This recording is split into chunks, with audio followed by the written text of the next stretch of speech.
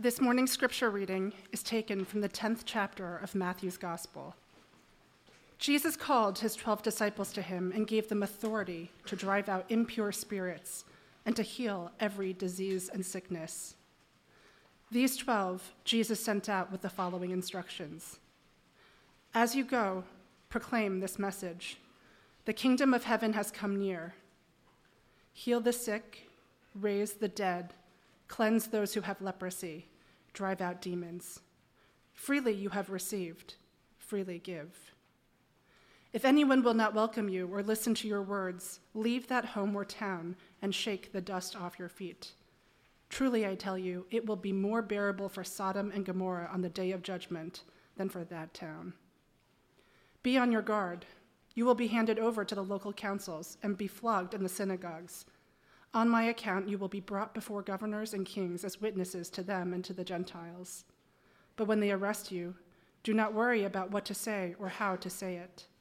At that time, you will be given what to say, for it will not be you speaking, but the Spirit of your Father speaking through you.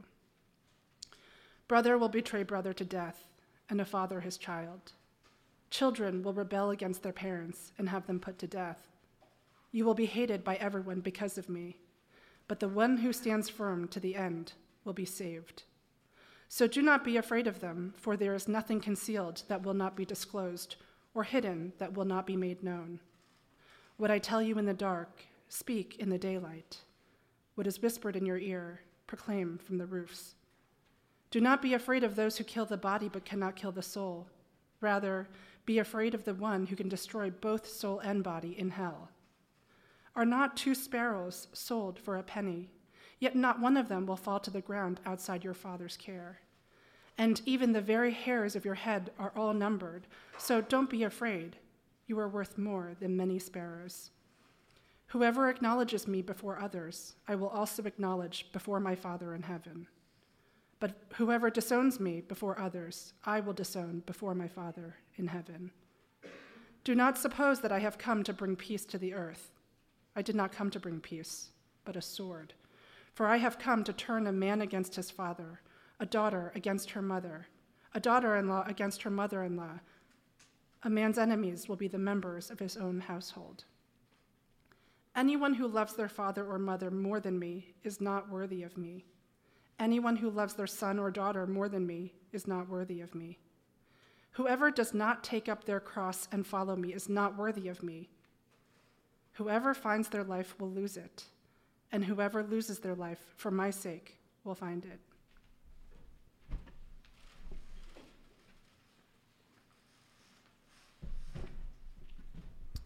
The title of the message this morning is Faith, Fear, and Fear.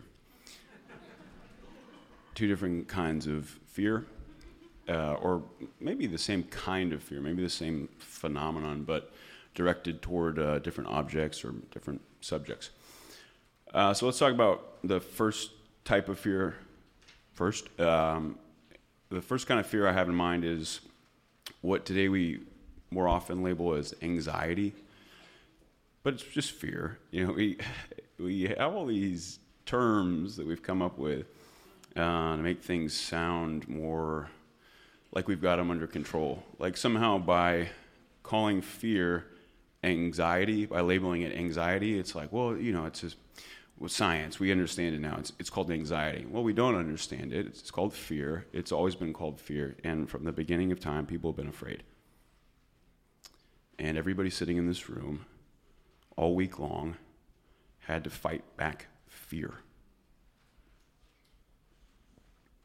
And it could be about all kinds of different things. You know, you could be afraid about little stuff, you know, that this particular interaction isn't going to go right. You're nervous about it.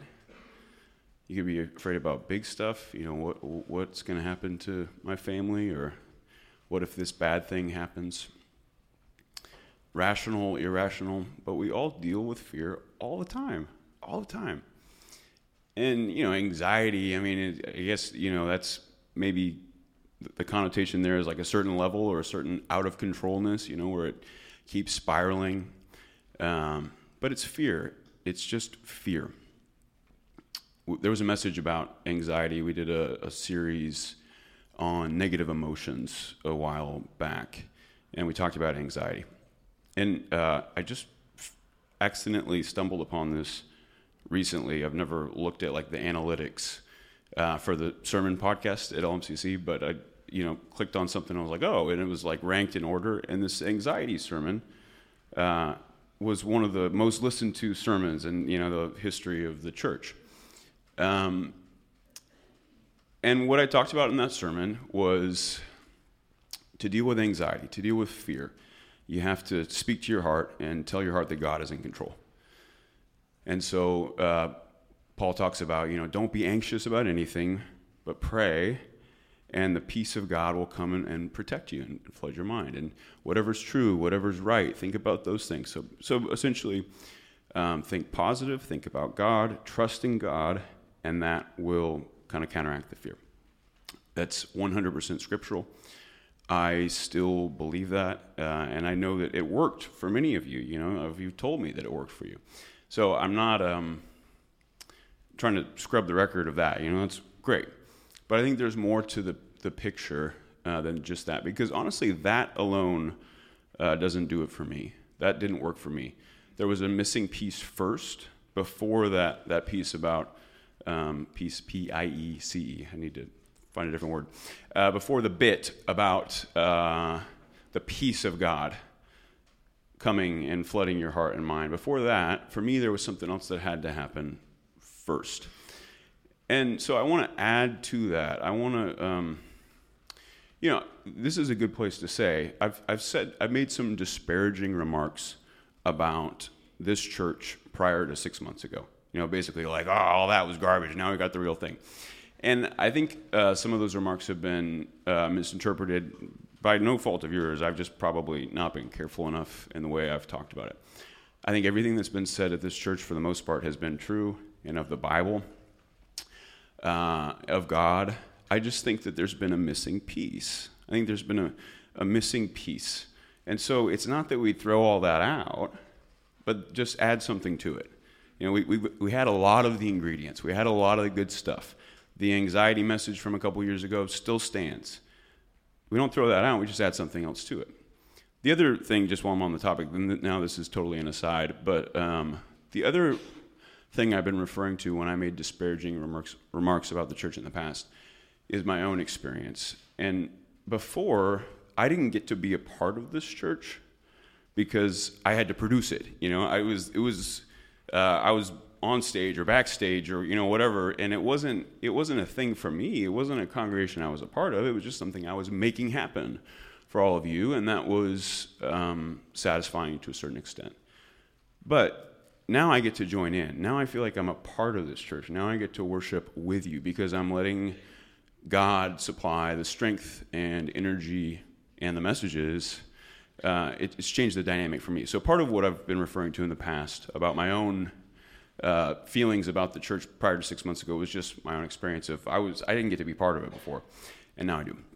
But anyway, that's not the point. The point is all the anxiety stuff from before, about the peace of God coming and flooding your heart, about setting your minds on those things, about trusting God, that being the antidote to anxiety. All that still stands. What was missing for me, and what may be missing for some of you, was this other fear. Faith, fear, and fear. So what we're talking about this morning is the relationship between those. What's the relationship between faith and fear of everything else, and anxiety, this fear that nobody wants to experience? And then lastly, this other type of fear. And the other type of fear that I have in mind is the fear of God. The fear of God. There are these verses in Psalms that says, the Lord is terrible. The Lord is awful. Do you think of God as being terrible and awful? Those words have obviously slipped in their usage in English. We don't use them the way they literally, the etymology, what they used to mean. Awful used to mean, strikes awe in you, but kind of in a bad way. Terrible, terror.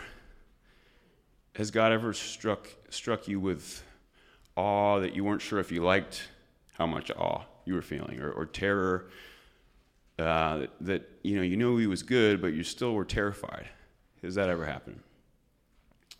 For me, it's only that fear of God, that type of fear of God, that has eliminated the fear of everything else. And this is what Jesus talks about in the scripture reading this morning. This passage was very transformative for me in reading this and realizing, yeah, that has been my experience.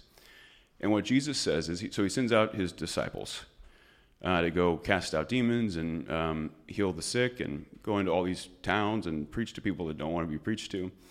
And he's like, oh yeah, they're going to hate you and they're going to, arrest you and flog you and kill some of you.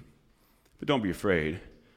They're like, okay, what's the trick there? How are we supposed to not be afraid? And I would have thought, if I just had to fill in the blank without reading the passage, I would have thought that he would have said, well, don't be afraid because God loves you so much. So just trust in God. That's not what he says. He says, well, don't fear them. All they can do is kill your body. Fear God because he can destroy your body and your soul. The greater fear pushes out the lesser fear. Not love, fear. Now, there is a verse in John, in one of John's letters, not the Gospel of John, where he says, perfect love casts out all fear. Perfect love casts out all fear. That's true. It's in the Bible. I have no idea what it means. And when I say I don't know what it means, I could definitely write a paper on what it means. That's not what knowledge is in the Bible.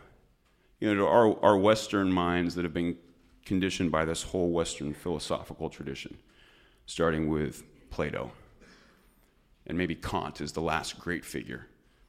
That's how you think. You think the way Plato and Kant told you to think, and everybody in between. It's very different in the Bible. The Bible cares nothing about rational knowledge. The word know in the Bible is the same word for sexual intercourse. Knowledge is experience. Knowledge is intimate experience. So sure, I could write a paper on what the idea that perfect love casts out all fear means. Of course I could. But I don't know experientially what that means. And maybe some of you do. Maybe some of you could get up here and preach a great sermon on that verse. And we should have you do it because it's in the Bible and it's true and somebody needs to, but I can't. I can't because I'm not going to talk to you about anything anymore except what I know in the biblical sense of the word, what I have experienced, what the Spirit of God has illuminated for me in the pages of Scripture. Not just the parts that I can make sense of, but what God himself whispers to me and says, yes, this is what this means, and then I experience it in my own life. So we're not talking about perfect love casts out all fear today. We're talking about this other verse that's also in the Bible, where Jesus says, well, it's easy trick, how to not be afraid of all those people that are going to arrest you. Just fear God more. And there's an argument as to why you should fear God more. It's not just like fear God more because it's a good Christian thing to do. It's just, well, shouldn't you fear the more awful, the more terrible? Shouldn't you fear that more than you fear some person that can only kill your body? And it's worked for me. I have developed over the last 6 months a certain fearlessness. And it's certainly not, all pervasive. And I'm not saying that I don't struggle with fear at all anymore. But I'm way less afraid of way less things than I used to be.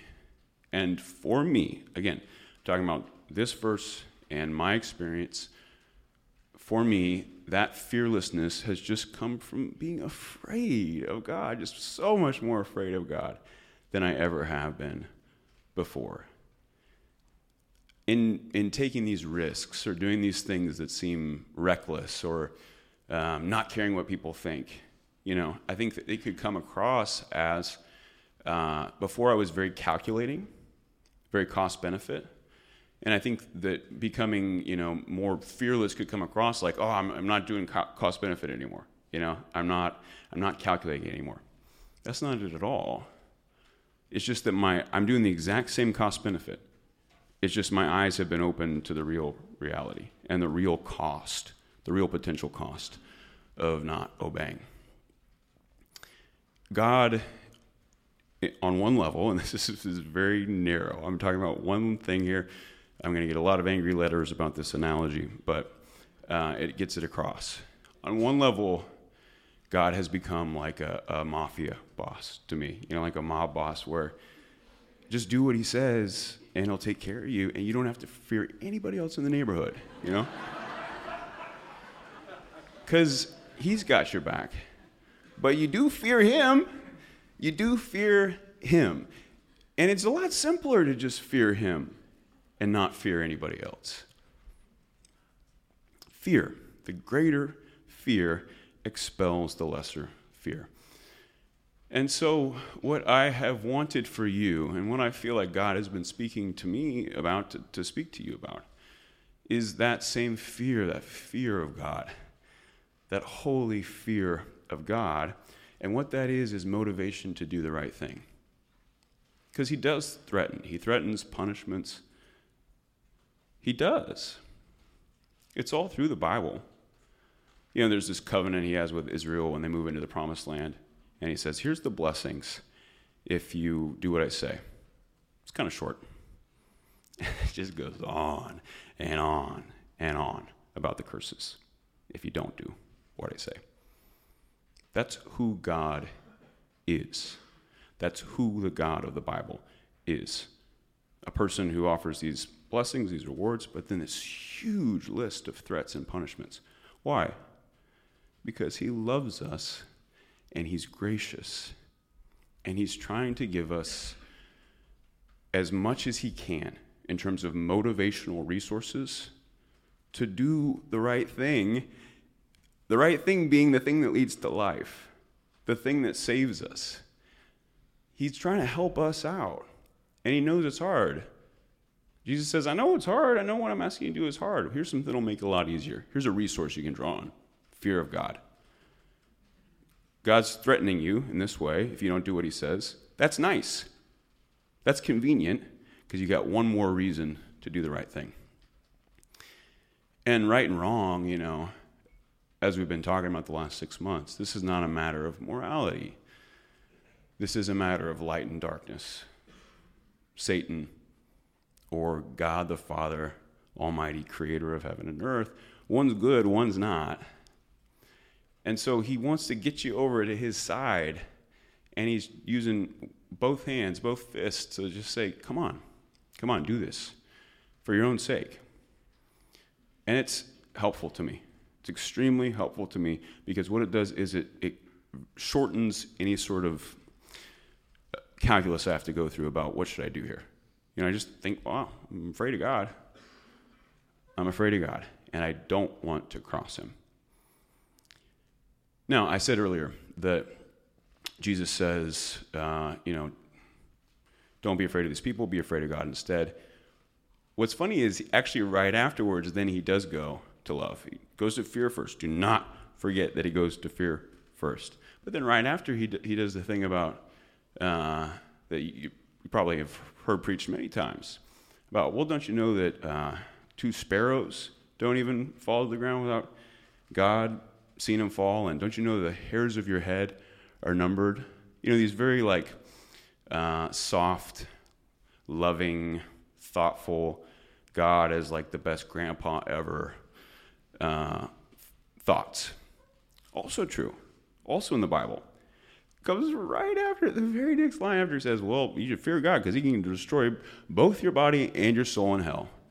And don't you know that he doesn't even see 2 sparrows fall to the ground? Don't you know that the hairs of your head are numbered? I've seen this amazing to me and beautiful to me thing happen where, again, back to not knowing and this idea of knowledge. I knew in the rational sense, I knew in the Western sense, the love of God my whole life. I have never known the love of God until recently. And what's been amazing is that progression that Jesus talks about. I feared him first.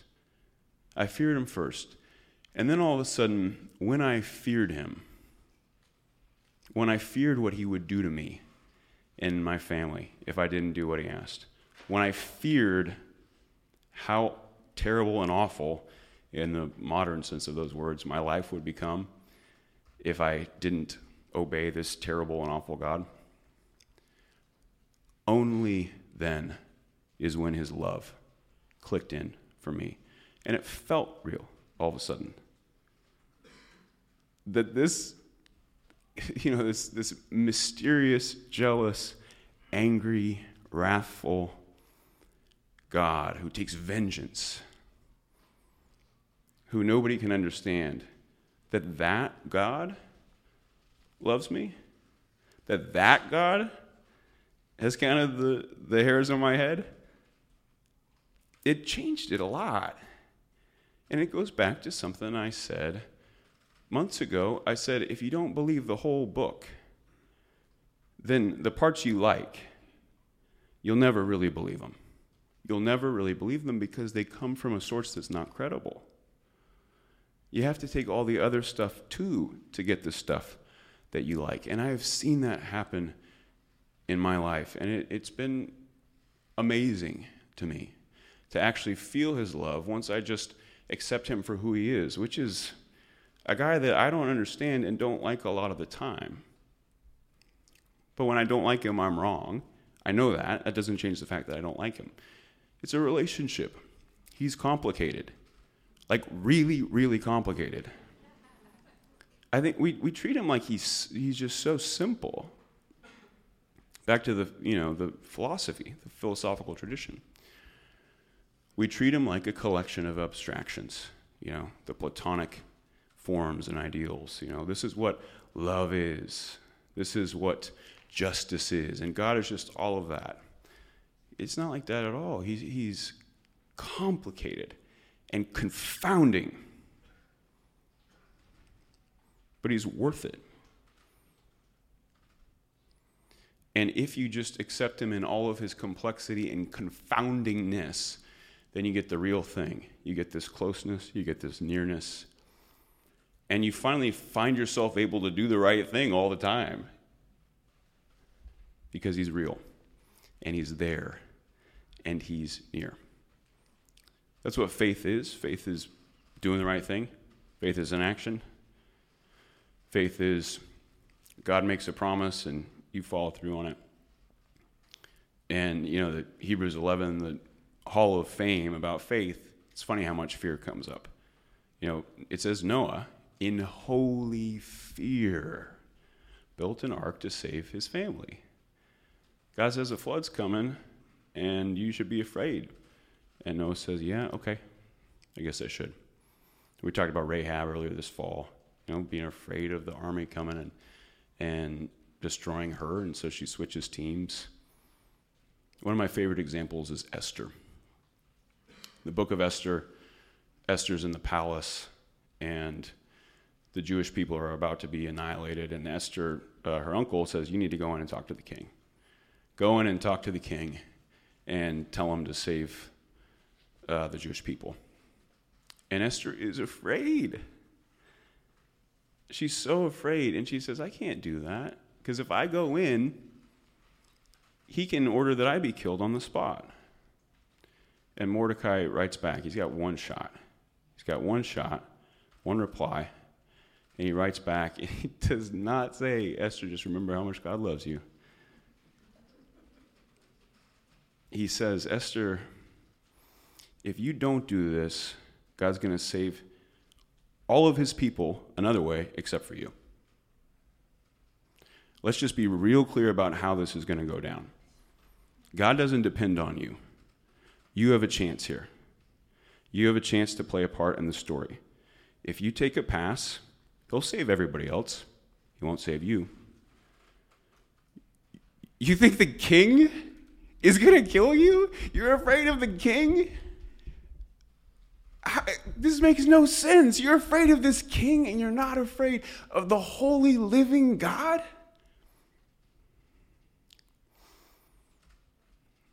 And taking these risks that I've been taking, I'm not doing it because I'm this great person, and I'm also not doing it because I'm a thrill seeker. I'm doing it because I want to protect myself and I want to protect my family.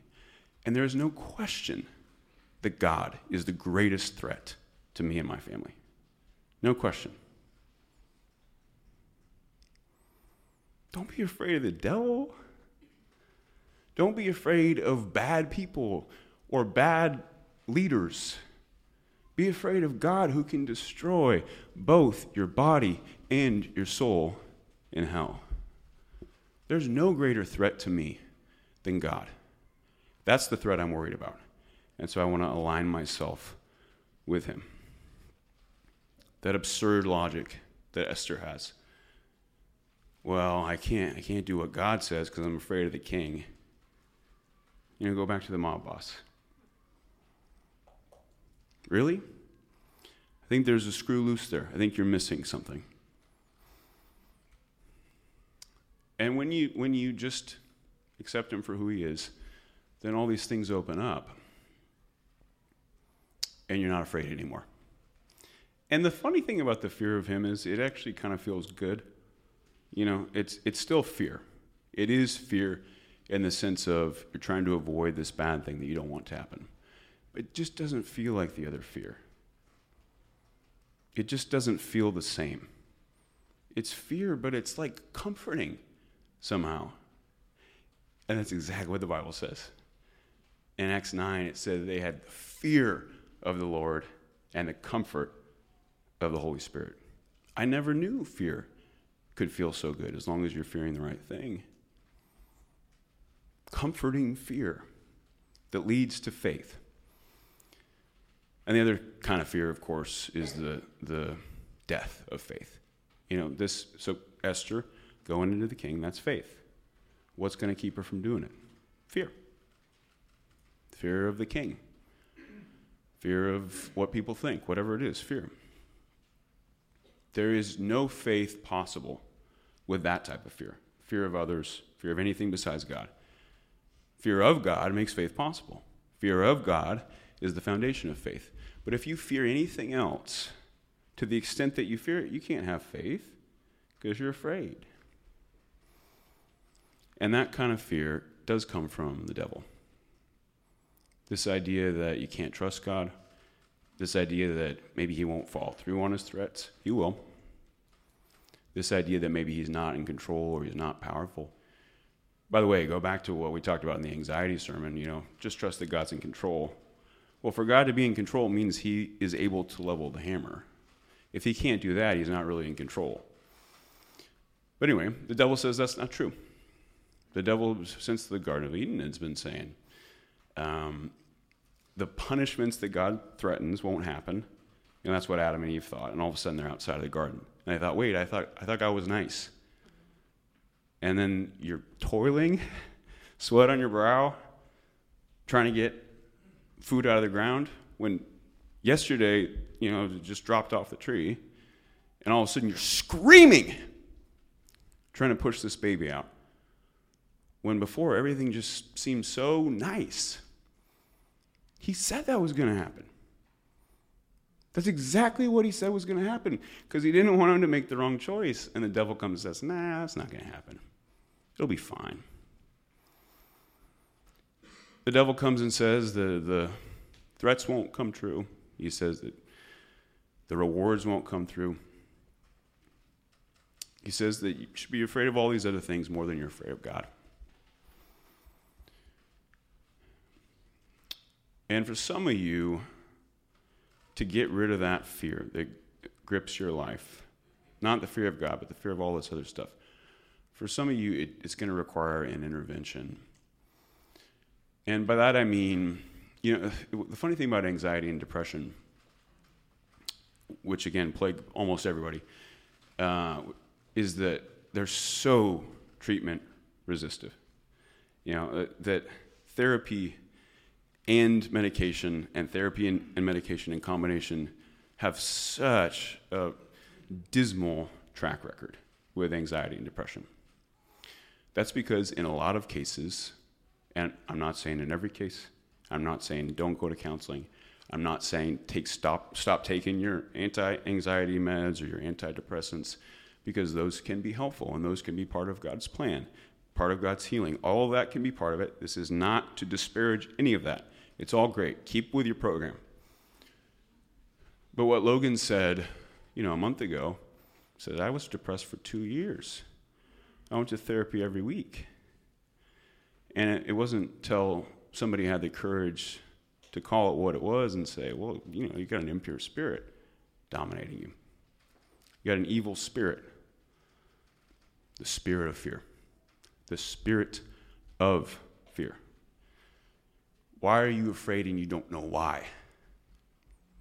Why are you afraid and you can't stop being afraid? Afraid for no reason. Just always afraid. And specifically afraid that the promises of God aren't true. Where does that fear come from? Same place it's always come from. Snake whispering in your ear. Except now it's lots of little snakes, it's got a team. What I want to invite some of you to do today is go to the back and receive prayer. And what you ask for is you say, I want to be delivered. I want to be delivered from the spirit of fear. Because these spirits, which are very real and very personal, beings, they're subject to Jesus Christ. They're subject to the authority of Jesus Christ, and they are subject to the authority of those whom Christ has commissioned. That's what he said in the passage, remember? He says, I give you authority to cast out these impure spirits. And for some of you, again, not to say that counseling or meds won't still be part of the picture, but for some of you, none of that is going to ultimately get the job done, and you can get a lot further down the road, a lot faster, if you just go and say, I don't want this anymore. At some point, you welcomed it in. Again, not by moral fault. It's like a virus. You just catch it somehow. Something happened to you. Somebody said something to you. And at some point, you welcomed it in. And it's going to stay until you tell it to get out. So that's what I want you to do when we pray during the time of response. But before that, let's pray all together now.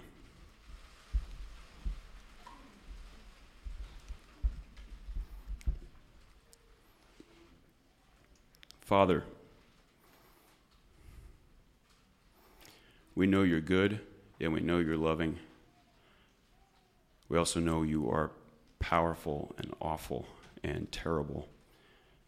Great are you, and greatly to be feared.